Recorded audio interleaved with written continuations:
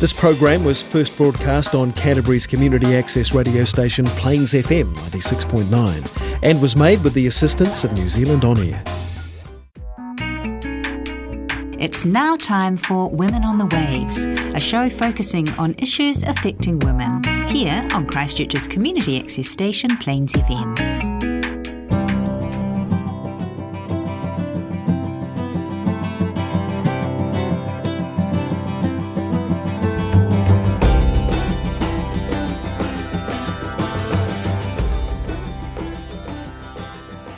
Rachel Hazelden, and today on Women's Stories, Women's Voices, I'm talking to Nilgun Yalai, storyteller, counsellor and group facilitator. I met Nilgun we were volunteering at the Women's Centre in Otatahi, Christchurch, and she will be performing stories from Dr. Esther's book, Women Who Run with the Wolves, and I have seen her perform, and she is mesmerising. Thank you. Morena, guten Morgen. Guten Morgen, Morena. Kia ora. Kia ora. Hello. Welcome. Thank you. Lovely to have you here. Thank you, Rachel. I know you and I both love storytelling. Yes. What does it mean to you? Why is it so important to you? It's an ancient way of transporting messages, I think, and I hope it will never ever die on us. The real art of storytelling. So it's not via movies. Movies are great, and listening to talking books is great, But I think the actual theatre of storytelling is an art that gives a much more authentic and really, beautiful, life-enhancing situation, And so I feel when I'm telling stories, and at this point it's mostly telling stories to adults, they transform into children. They have these big eyes and they look at me and they are full of awe and wonder. And I just love the magic of stories, and especially the ones from Women Who Run with the Wolves, from Clarissa Pinkola Estes. And what about these stories of hers that had you start with sharing these stories? Yeah, and Rachel, you have to go back a little bit because probably like many of us belong to a women's movement, and coming from Germany, from Hamburg, in the feminist period times, I was right up there running with wolves. Yes. And I read it in my 20s and just was like, as you say, that sort of sacred, ancient, open, magical. Yes. Opens something up in the heart. Opens up.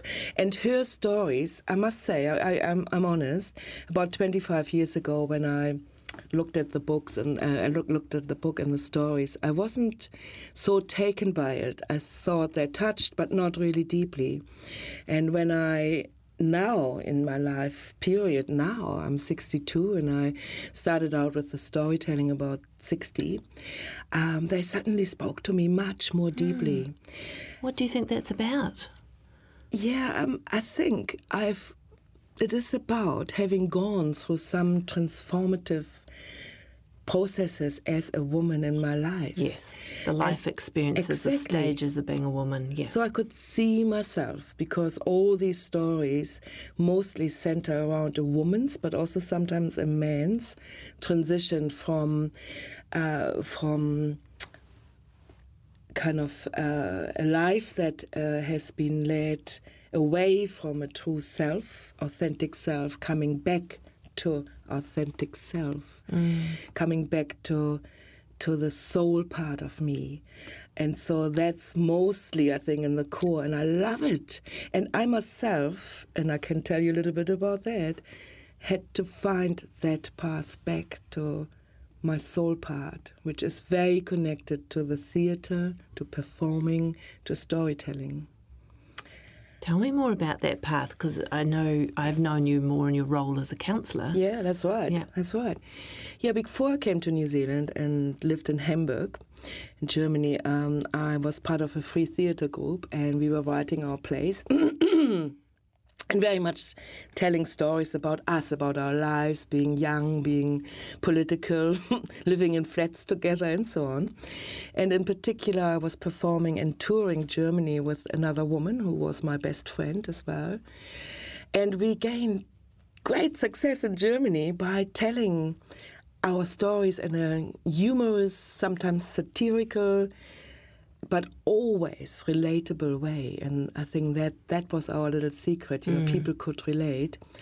And so that was before I came to New Zealand. I was a performer, storyteller if you want, and traveler, and I gave it up. I was 28 when I came to New Zealand.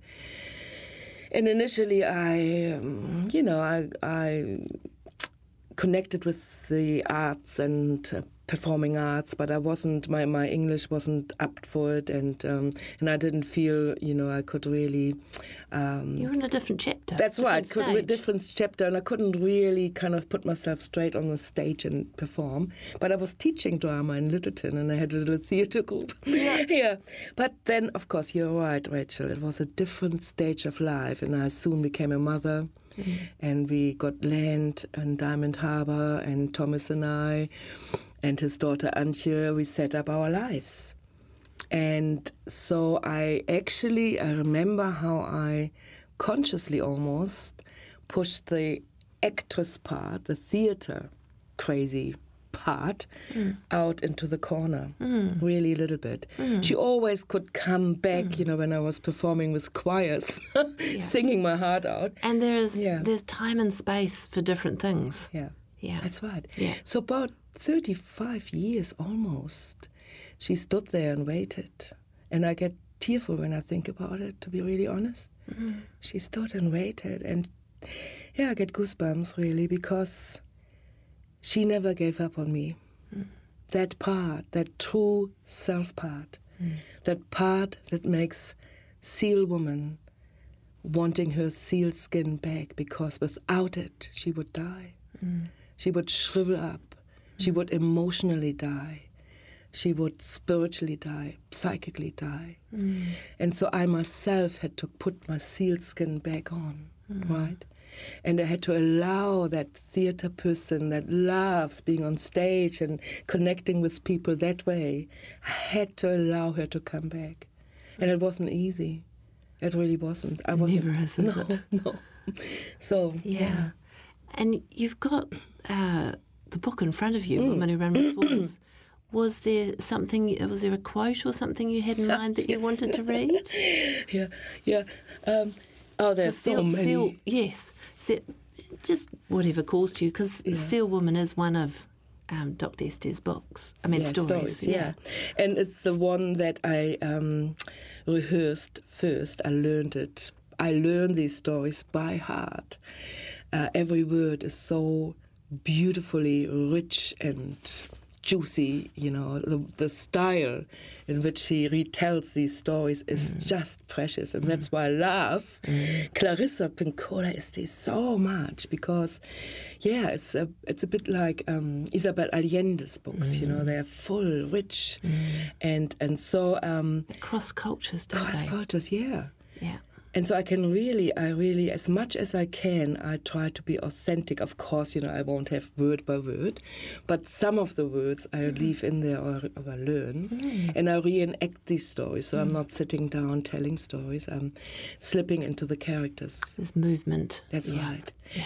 And Seal Woman was the first story I learned, and man, God, when I suddenly stood there and my skin was flaking and my eyesight was diminishing and I couldn't walk without a limp anymore, and so on and so on. And I could really feel the dilemma of having to decide, am I going back to my natural soul state environment, or am I staying and being a good mother to my son and a good wife to my husband? And am I staying in the security of what is and what has been created? Yeah. What do I do? And so it spoke to me so deeply. And so the quote, and I usually finish my my stories with a quote from the book. I have a little sharing before and ask people to comment if something, comes up. And it's for them. not a woman-only event, is it? No. And actually, astonishingly, there were many men along the way came along and really, really related and contributed. In my very first opening performance in Riverside community, there was a man when I said, okay, so anybody wants to share anything, to the audience. He stood up and he said, I am the hunter. I am the lonely hunter. So he identified with that character of the hunter in the Seal Woman. Yeah. Shall I read the quote? Yeah, yes, do. okay. We lose the soul skin by becoming too involved with ego, by being too exacting, perfectionistic, or unnecessarily martyred, or driven by blind ambition, or by being dissatisfied about self, family, community, culture, world, and not saying or doing anything about it, or by pretending we are an unending source for others, or by not doing all we can to help ourselves. Oh, there are as many ways to lose the soul skin as there are women in this world. Many ways to lose the soul skin. Yeah. Yeah. Yeah. What do you love about being a woman? It's a really interesting question, isn't it? I could probably answer because I don't know any other way except that I believe in reincarnation. I probably had quite a number of male incarnations, and sometimes I get glimpses of those.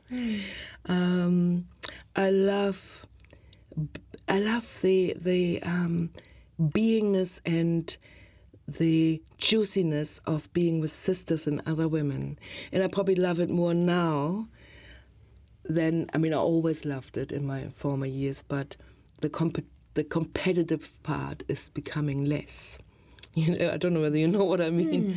Because, I always loved being with women, but there was always a competitive edge somehow when we were competing or, looked at men and, how we fancy up to men and so on, or measure up. And so that has eased in me, which is really great. It's another beautiful experience of mellowing in that area because I'm no longer so externally focused, Rachel. I feel I can just really source from within, and I'm very happy being in my own company now. Actually, I'm longing to be more in my own company, What I love also about being a woman is having been a mother. Just loved it. Never thought I would. And I actually was one of those at university in Hamburg studying social work who gave big speeches about how crazy to become a mother in this world and how stupid to marry and, how can women get into this tied down kind of place and this is prison for women. I was at big speeches. The patriarchy. And guess what? I was the first to marry. I wasn't the first with a child, but I was the first to marry, and I was about 30 when I had my son. And looking over that time, man, it was so good. What a teacher. One was enough for me, really. I just couldn't have coped with more. But what a teacher he has been. And what a love I would not have guessed possible otherwise. Yeah. Still love him to bits, love my grandchildren, my grandsons. And so it opened a whole other dimension in my life. Yeah. All relationships, that aspect of teaching, don't they? Yeah. And what you said earlier, just sourced from within. That's such a beautiful phrase. There's a world in there. Yeah. And I know you've done group facilitation and women's circles and part of the braided women community. But tell me the details of the next storytelling you're going to perform. I'd like to maybe kind of slip in the braided woman as well. when we have time for it. But so with the venues for my storytelling, one aspect I like most of all is to keep it small. So I could perform in bigger venues, and I sometimes do. Like I had a performance in the Exchange here in Christchurch, and about 45, 50 people came, which is great. But I love around the campfire kind of situation, or in people's homes. And so generously, a woman called Jude in Littleton has offered her place. And it's up and up and up and up a steep hill. It's an adventure to find her place. I tell you that, it really is. Yeah. And that's where I will be on the 6th, on Sunday, the 6th of October. So that's pretty soon. How do people hear about it? Like, how can people... Yeah, I have posters out, but I also have a Facebook site. Right. It's called Soul Stories by Neilgun Yalai, Soul Stories. So all my upcoming performances I always post. Great. On and just spell Facebook. your name for people to look up. Okay. Neilgun, Nilgun, and Yalai, Yalay. Yalay. So Soul Stories by Neilgun Yalai is always providing the details are there. Details. Wonderful. So you can go there. Yes. And briefly, what would you like to say about Braided Women? Yeah. So again, linking into what you like about being woman. A part of me has always sat in ritual with women, or created ritual, or facilitated. You're right, I'm a facilitator, still run courses at the Women's Centre. I think ritual's so important in our modern lives. Yeah. Yes, exactly. And thanks to my beautiful grandmother, late grandmother, I sat in ritual when I was a tiny pup, a child, and I sat with her in a circle, and we had talking stone rounds, and we shared deeply. And so I think naturally, I have continued that. And the Braided Women so we are Braided Women Gathering Trust, and we have once a year a big kind of gathering festival for women only. And when's it going to be on? So it's going to be on from the 15th, 16th, 17th of November, which is show weekend, in Staveley Camp. I think it's Mount Hutt, isn't it? Mount Hutt, somewhere. Foothills of Mount Hutt. So Staveley show weekend, there's still tickets available. Yeah.